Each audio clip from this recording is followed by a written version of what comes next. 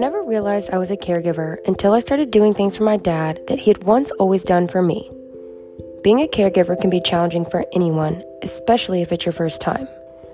I took on the role of being a caregiver for my father while he battled with a cancer diagnosis, so I know how hard it can be to stay strong for someone you love who is on the brim of losing it all. Tune into the Clueless Caregiver, where in each episode I give inspiration and truth, and even tips on how I still manage to hold on to my joy in a not-so-joyful time.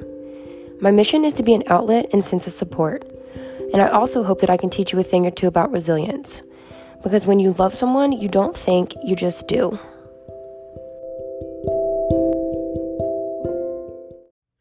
Thank you for joining me on my second episode of The Clueless Caregiver, as I take you on the journey of my experience of taking care of the man I love most in the world, my dad. Today I will share the news of the stage of his cancer and the treatment journey beginning. Let's get into it. Recording the doctor's information was something that became a big advocate for me as I took care of my dad.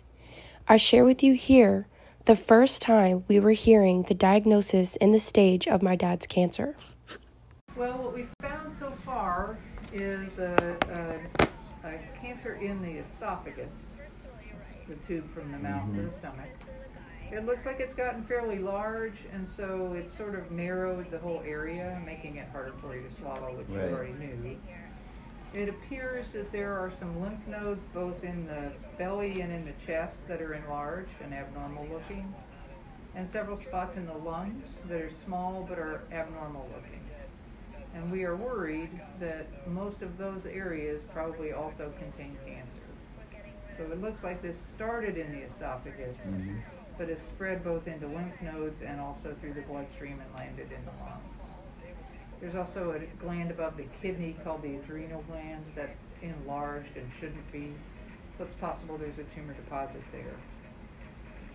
What that tells us is that this is an advanced cancer of the esophagus.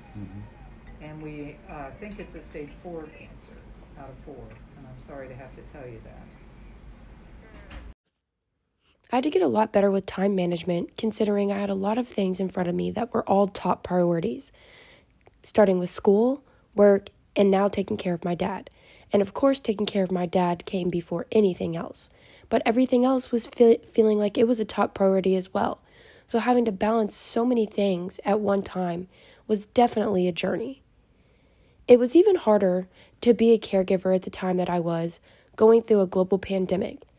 The hospital had high restrictions as far as patients having visitors, and each patient who had been admitted was only designated one visitor. Since I was the one that was with my dad when he was first admitted, they had me down on the list as his designated visitor.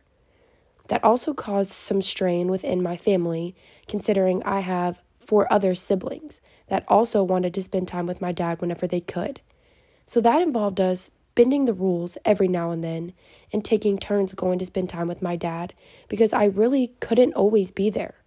I was there every chance that I got, but there was a lot of days where I was needed elsewhere. And my dad always understood, but it just hurt me to know that he was sitting there by himself and I never wanted him to be alone. That was my number one thing. I never wanted him to be alone. That even when I would leave his appointments, I'd get straight onto the elevator and immediately start bawling because it hurt to just shut that door behind him and know that there was nothing he could do. He just had to sit and wait until I was back again. And that just put more stress and emotion on me to feel like the one, walking away. But that's not what it was. He knew I had to live my life and take care of my other obligations as well as being there for him. And he balanced that out very, very well. I'm sharing a clip from the video on YouTube called Tips for Managing Caregiver Stress.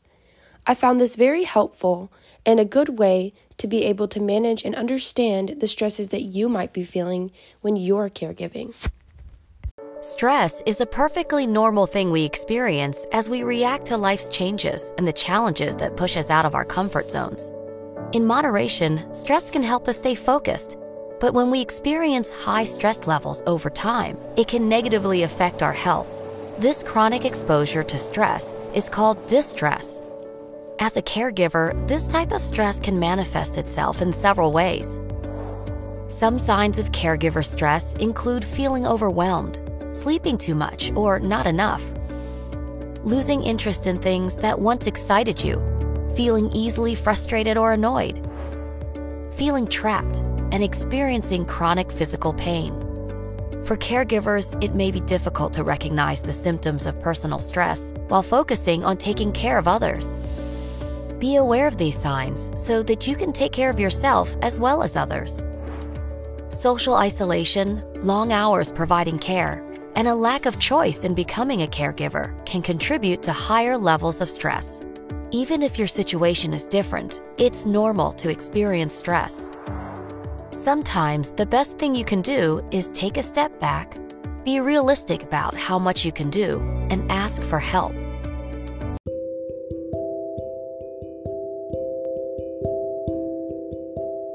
Tune in with me next week for my third episode, where I'll be discussing my dad going home for the first time, as well as his treatment process beginning. Like I always say, when you love someone, you don't think, you just do. See you next time.